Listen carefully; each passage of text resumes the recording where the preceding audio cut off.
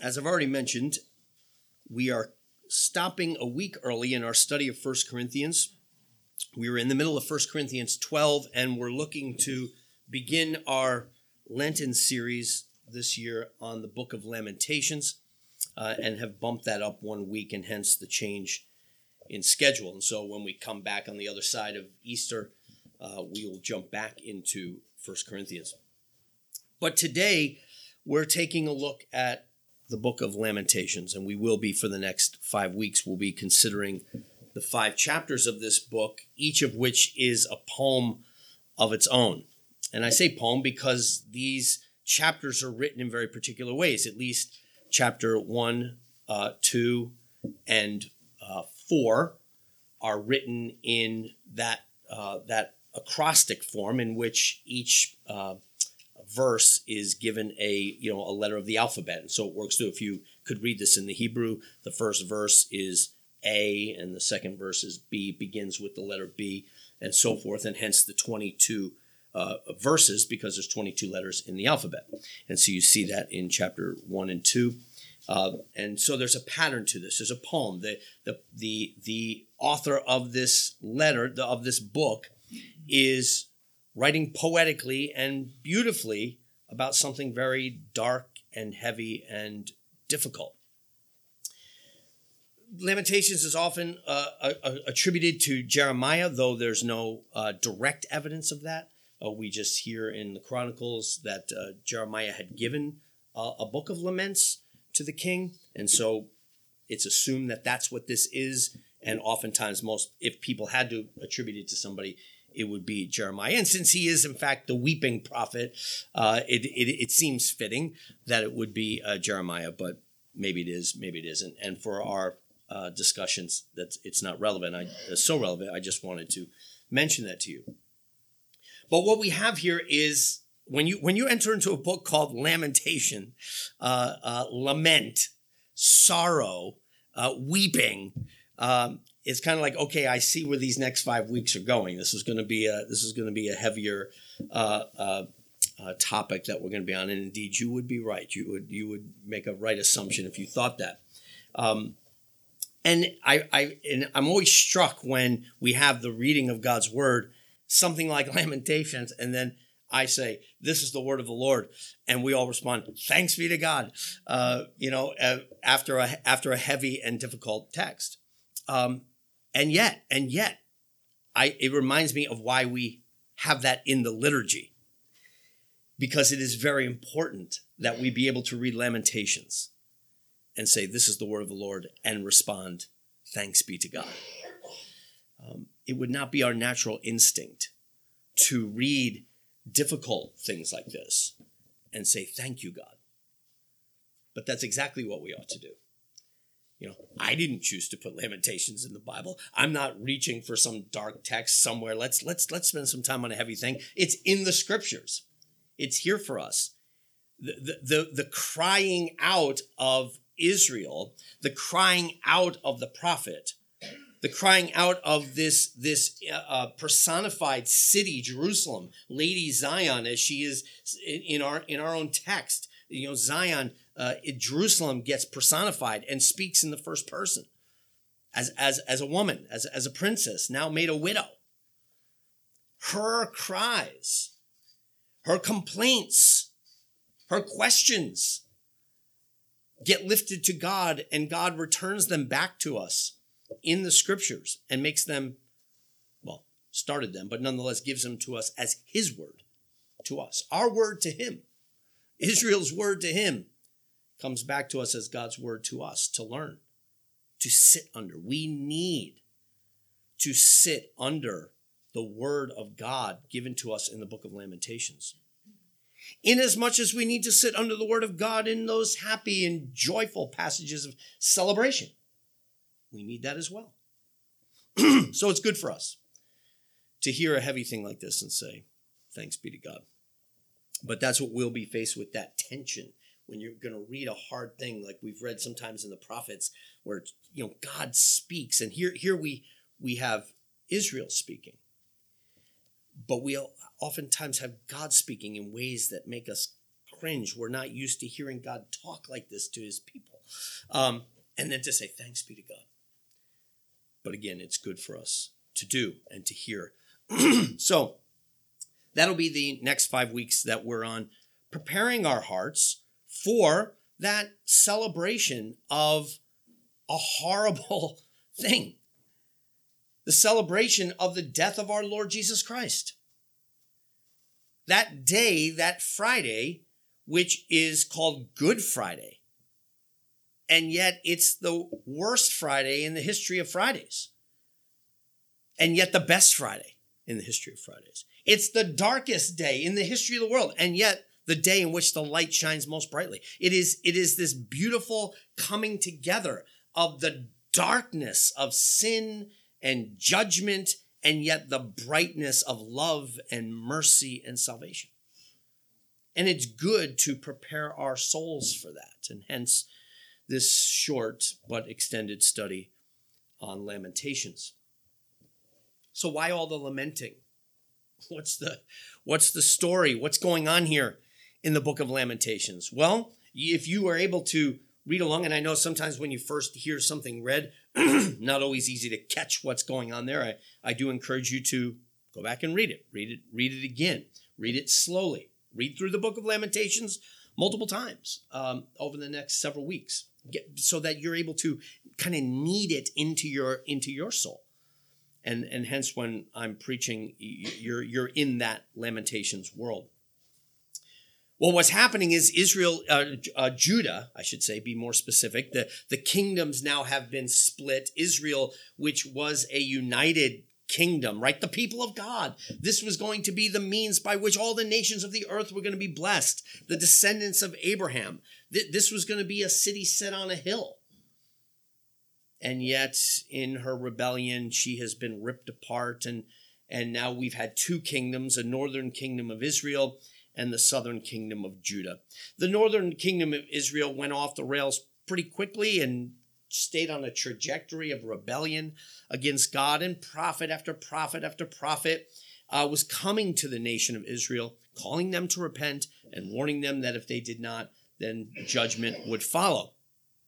Meanwhile, down south in the kingdom of Judah, a smaller kingdom, but the kingdom where Jerusalem was, they were holding on to the capital city, and that's great because it meant they had the temple and the sacrifices were all there. They were struggling as well.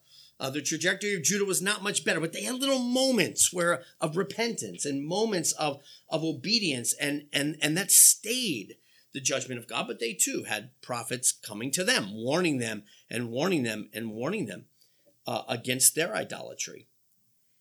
Now, Judah had the advantage, if we can call it that, of observing what happened to the north. Because eventually the Lord had enough of the warnings, warning after warning after warning after warning had come, and finally the Lord sent the Assyrians to the northern kingdom of Israel and obliterated them. Dragged them out of Israel, scattered them over the Middle Eastern world, and took them as captives. Now, I say that's an advantage to Judah because you saw, okay, prophets came, and eventually the Lord said, that's enough. No more prophets. I say that's an advantage because, we tend to think that if God doesn't strike us down now for the thing we're doing, well, I guess he won't. If I get away with it here, it seems like I'll always get away with it. That if we're not punished now, well, maybe we won't get punished. I mean, that's just the feeling that can settle in. It will be now or then as it always has been. It will remain the way it is now. And Judah at least could see, no, eventually the hammer fell. The axe came down. And Israel was judged and taken off into judgment and into exile. And therefore you would think that would have lit a fire under them, and they would have said, okay, we're going to take the words of the prophets seriously, and we're going to get on our faces and we're going to repent. But that was not the case. Though, again, they had little moments where, okay, there was a little bit of repentance and the judgment was stayed. But it would be another 200 years. And finally, judgment would fall upon the kingdom of Judah. And that judgment came around 586 BC. Not by the hand of the Assyrians. The Assyrians had since been conquered, and it came by the hand of the Babylonians. And Nebuchadnezzar and the Babylonians came in and brought this judgment upon the southern kingdom of Judah. That Nebuchadnezzar, this Gentile pagan king, became the instrument of God's judgment upon his own people. It just added shame to the whole thing. And here they were, utterly decimated, dragged out of the city, also like the Assyrians did to the north, taken out, scattered and spread among the nations. The city was desolate, destroyed, and most of all, the temple itself. And this was the great horror of the thing, is that the temple itself was destroyed. The temple, which was the treasure, it was the treasure of Judah. It was Emmanuel.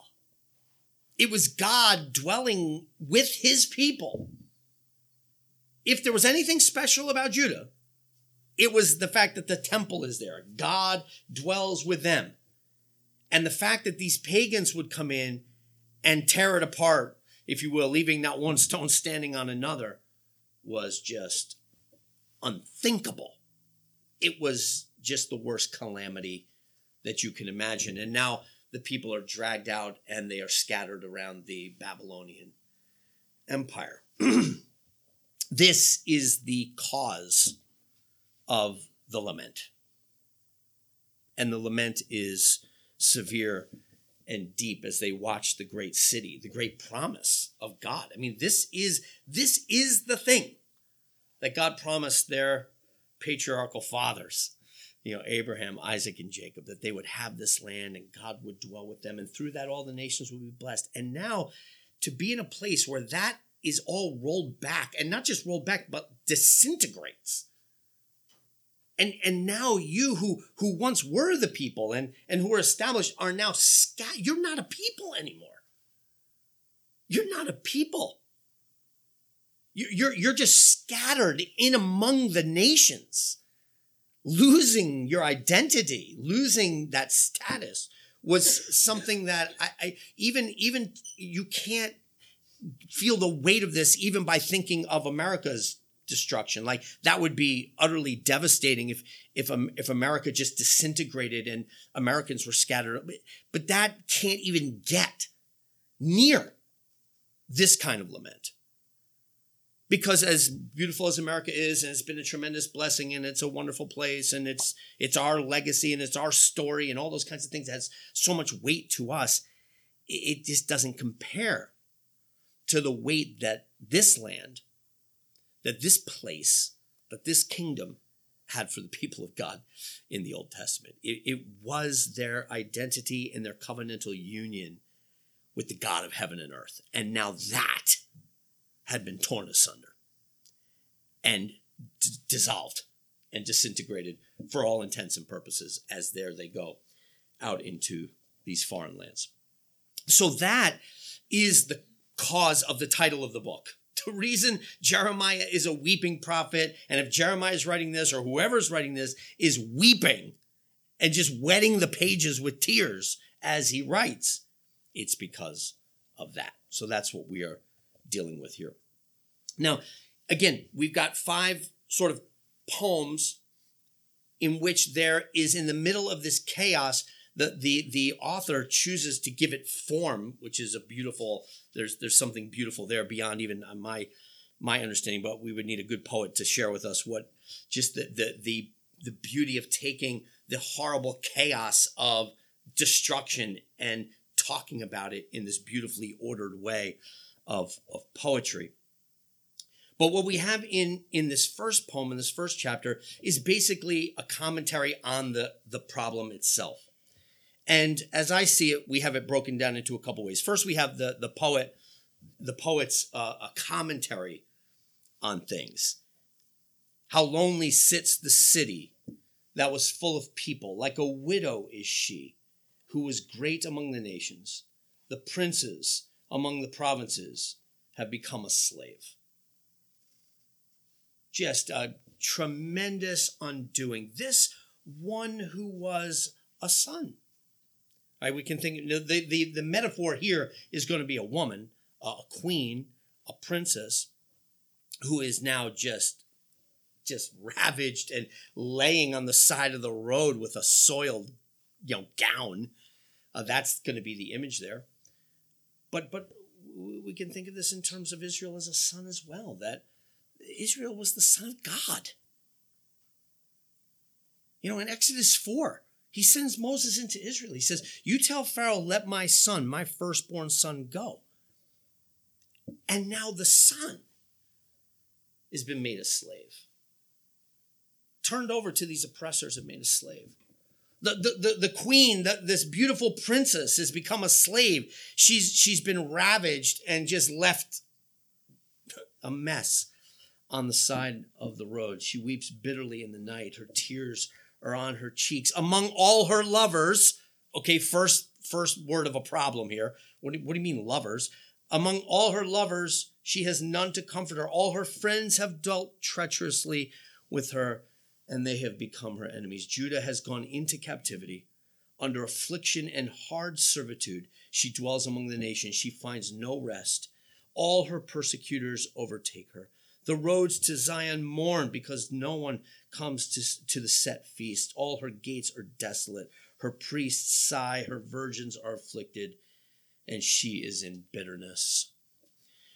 So here we have just this utter desolation. The city, again, the poet gives us this image of just an abandoned city, just papers blowing around. There's no, this should be a day of a feast, the poet's saying, but the roads of Zion grieve because normally it'd be bustling and the people of Israel would be coming forth to worship the Lord. And now on this day, they should be leading the people to worship.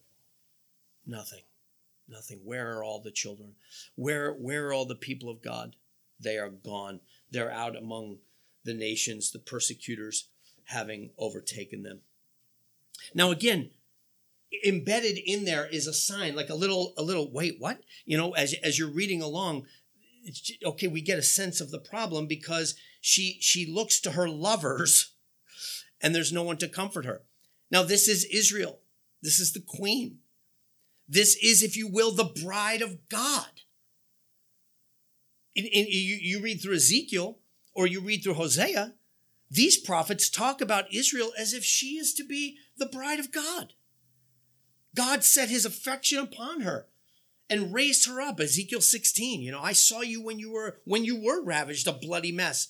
And I took you and I cleaned you up and I made you beautiful and I fed you the best foods and I put the best jewelry on you and I gave you a beautiful gown and I just did you up so beautiful, and your beauty went out among the nations and everybody just talked about how wonderful you were because I loved you and I made you my own.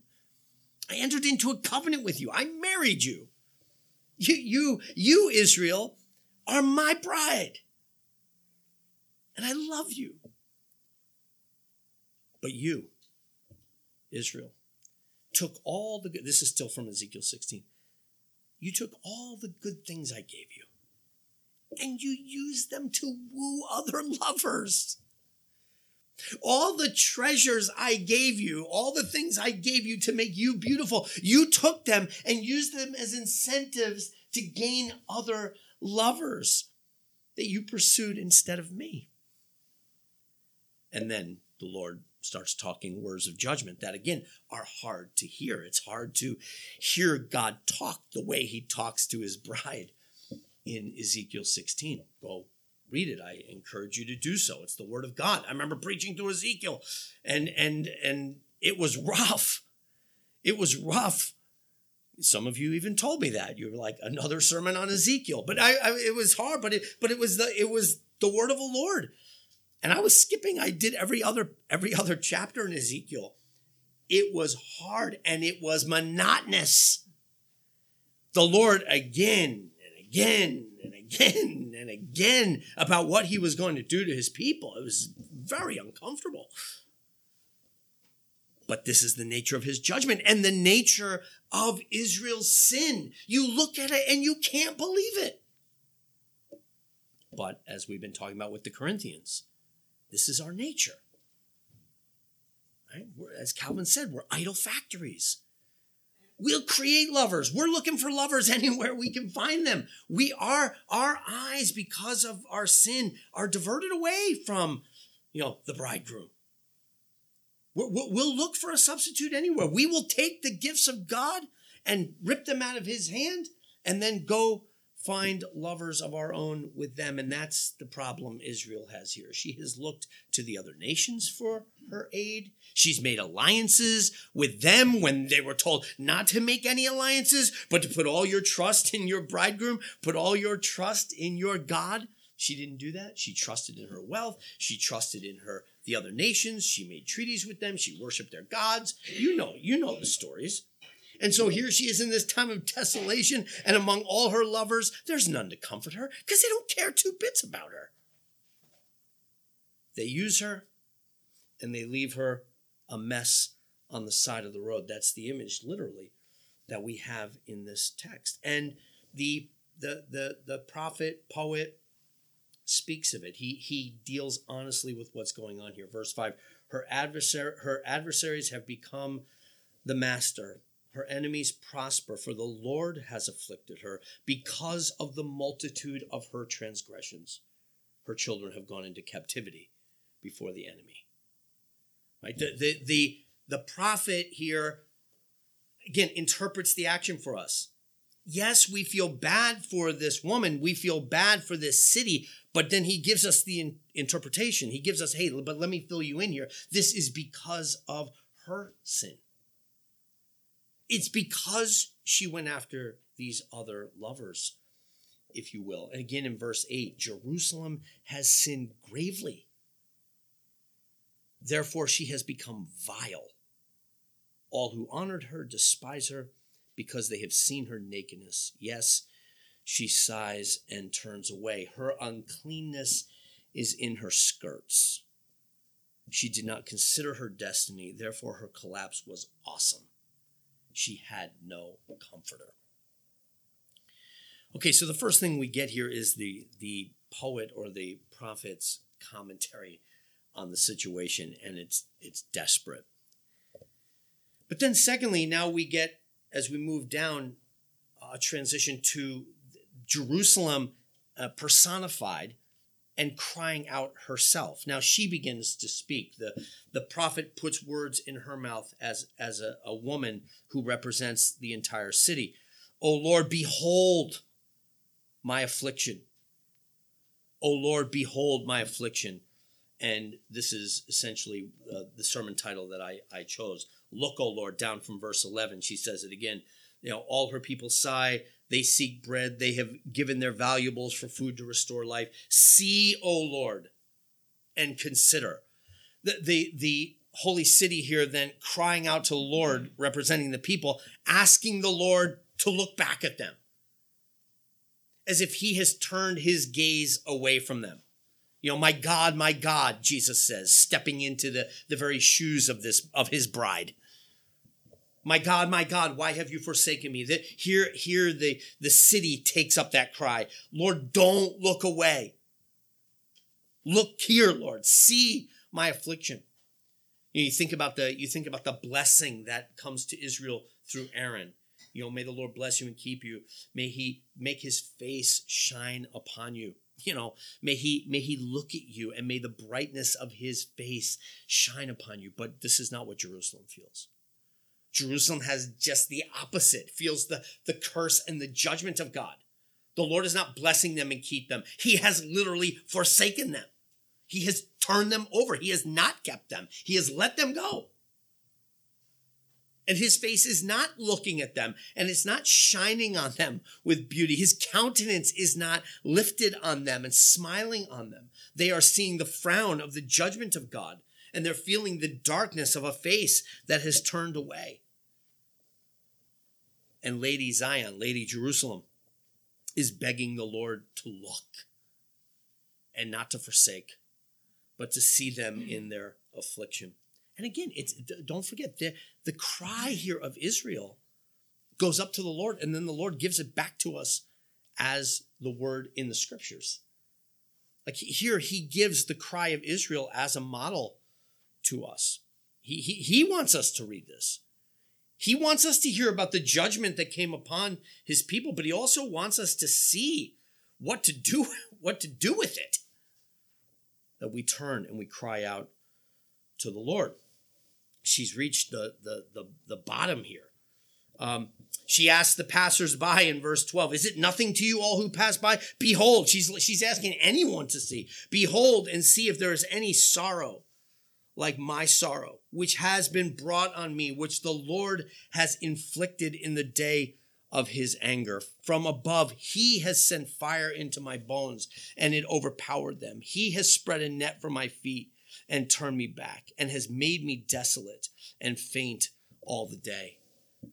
Give Jerusalem credit. At least she acknowledges that this is not because of big, strong, mighty Babylonians and just bad foreign policy. Bad rule and government. Those things, of course, have something to do with it. They figure into the whole thing.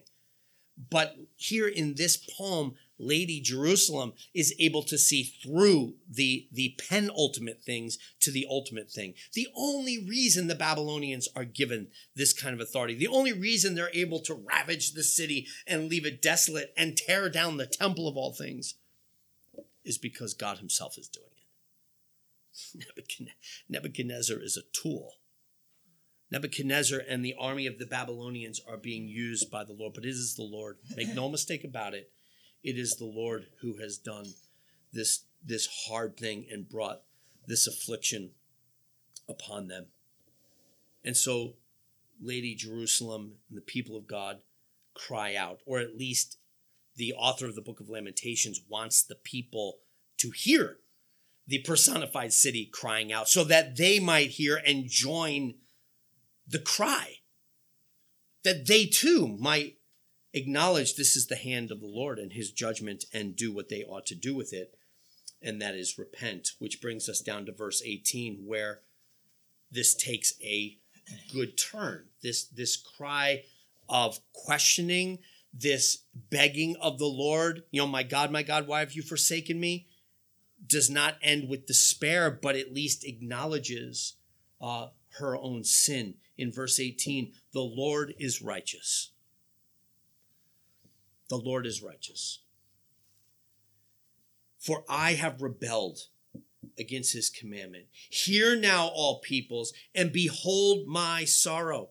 My virgins, my young men have gone into captivity. I have called for my lovers, that's honest, but they have deceived me. My priests and my elders breathed their last in the city while they sought food to restore their life. They're not even doing their priestly duties. They're just trying to survive. There's no one to aid the city. But notice what she says. I have sinned, and everyone else look and behold. Look at me and see my sorrow. This is a warning that she presents to us and to, of course, all the inhabitants of Israel, which now have been scattered, right? She's calling us to repent. And I think, again, just before we bring this thing, land the plane on this text, again, we have to, when we read these texts, it's very important, whether we're reading 1 Corinthians or whether we're reading Lamentations. It's very important that we not turn it into an academic study, that we don't say, okay, we let's stick Israel on the lab table here and learn some things about them. Wow, they were really bad. They pursued lovers. They were disobedient to God. Wow, that was a really bad judgment they got, being dragged off into exile and losing their... It cannot, that's not why this text is in the Bible. Paul says to the Corinthians, as we just recently studied, 1 Corinthians 10, not speaking of this text directly, but earlier ones, these things are given as examples to you, lest you fall into the same thing they did. We need to read this and be reminded that God will not abide with our sin forever. This has been centuries of prophets coming. This isn't a couple weeks. This has been generations of little judgments here and there, but not the big judgment that is to come. And now it's come, and it's just utter shock. They can't believe that it actually came. Well, hey, listen. Generations and generations have been preaching the coming of the Lord. And not just the coming of the Lord, but your own death. You're going to die. It is going to come. We can't imagine it. We can't imagine our own deaths. But it's coming. And therefore, we need to prepare. We need to view a text like this and hear Lady Jerusalem saying, don't look away, passersby. Look at my sorrow. Have you ever seen sorrow like this? You don't want to know this sorrow.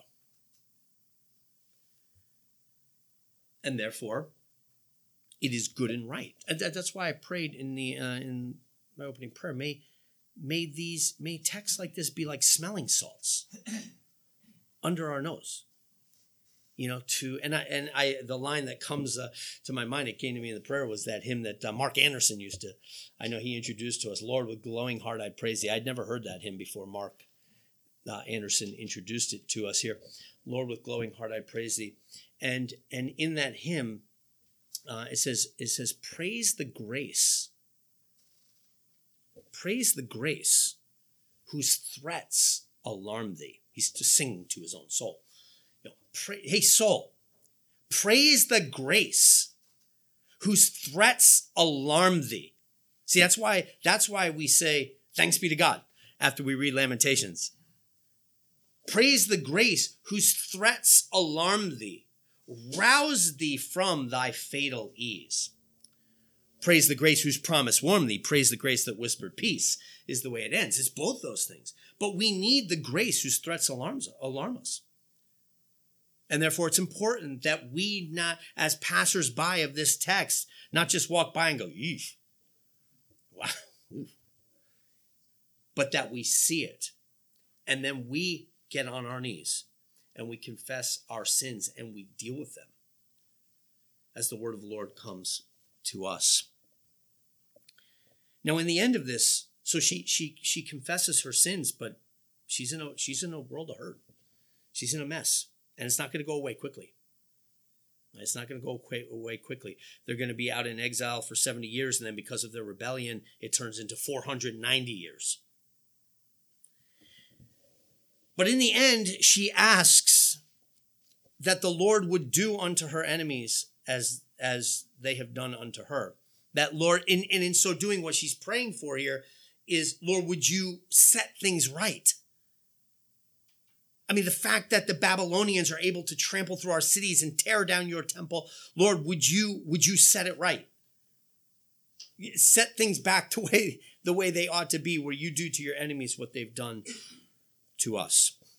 And I'm sure in that moment, none of her audience could even imagine how that would be possible. Right? Just how can this thing ever get restored? Now, in the history books, it will come because the Babylonians will get conquered. They will get conquered by the Persians. And the Persian king, King Cyrus, turns out to be another servant of the Lord, but a servant of the Lord for restoration. And he actually tells these exiled people, 70 years later, you can go back home and I'll actually give you money to rebuild your temple. It's like, wow, who saw that coming? Which makes the offense even more when the people go, nah, we don't want to. And that's when the Lord says, okay, you know what? Forget 70. It'll be 70 times 7, 490 years until I set things right. Which brings us to the time of the Lord Jesus Christ and to our text in Hebrews 13.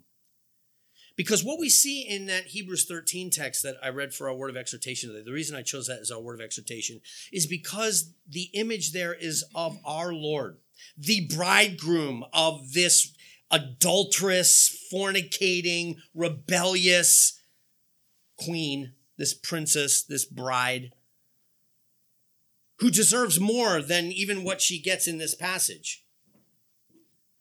But onto the scene comes the ultimate bridegroom, Jehovah himself, in the person of his son, To do what? To love his bride, to go out to rescue her, to go outside the gates of the city to the place of desolation and exile, to the place of destruction, and redeem her there. Again, where do you find the King of Kings, the Lord of Glory? You know this because we've done enough Christmas stories and so forth, and even Good Friday sermons, that you don't find him where every other nation would find their king. He's not at first seated in the place of great exaltation. Where is he? He's in the ash heap outside of town. He himself takes the burden of his bride and takes all the wrath and all the judgment. That even this text is a pale reflection of the real judgment that this bride deserved and that you and I deserve. But Jesus Christ comes to go out and rescue her by standing in her place and delivering her and redeeming her. He who knew no sin becomes sin so that we, the sinners, might become the righteousness of God. Now, again, Israel could never, how could they even imagine? At least they here personified Lady Jerusalem at least cries out, Lord, please do it. I have no idea what that even looks like. No, they didn't. But as Peter says, you and I have the privilege to see what the prophets longed to see. Do you know what this prophet would have given to see what you and I see? We have seen how the Lord has undone the mighty judgment and wrath of God, not by sweeping it under the carpet, not by, God just going, you know what? Actually, I take it all back. I won't do that. I'm not that mean. No, that's not how it happens, actually. The way it happens is he pours this out and more upon his son, who stands in the place of his guilty bride and bears on his shoulders the full weight of her rebellion, who cries out, my God, why have you forsaken me? And indeed, he is forsaken, in that the full wrath of God and the weight of that wrath is poured out on him, so that he might be raised to new life, and in so doing, ransom and rescue his bride and set things right. And hence the reading in Revelation today, in Revelation 18, because there in Revelation 18, we're getting a vision of, and it's a vision, remember that, it's a vision of the end. But it's interesting that in that vision of the end, who's God going after? He's going after Babylon, of all things. He's going after Babylon. But Babylon here does not represent that city, though it points back to that. But you are either in Babylon or you are in Zion. You're either of the bride or of the harlot. You're either with the beast or the lamb in the book of Revelation. We made that point many times. And those who are opposed to God, indeed, the word of Lady Jerusalem in this text will be fulfilled. Babylon, go read that text again. The Lord brings this judgment upon all who stand with Babylon. The day is coming when he will avenge Nebuchadnezzar. He will bring his judgment upon Nebuchadnezzar and all who find themselves allied with Babylon. He will set things right. He loves his bride, and he will rescue her. He will set all things right. And indeed, he has done it through the Lord Jesus Christ. And in the book of Revelation, Revelation 18, he's saying, I will do this to Babylon. So as we make our way through Lamentations, I want to encourage you, one, gird up the loins of your mind, as Peter says. And I want to encourage you to make these 5 weeks where we reckon with our own sin. That we don't become passersby who look away or who kind of wince and go, tough to be you. But who look at it and let our knees buckle a little bit. That we might do what we ought to do with it. Confess our sins and run outside the camp to the Lord Jesus Christ, as the author of Hebrews tells us, that we might suffer with him, that we might cling to him, that we might fill our lips with praise for him in recognizing the deliverance that he has wrought, that we might be strengthened to go through our periods of affliction.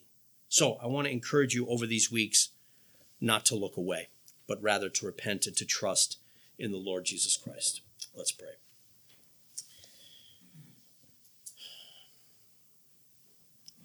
Heavenly Father, we are no more pure in and of ourselves than Israel.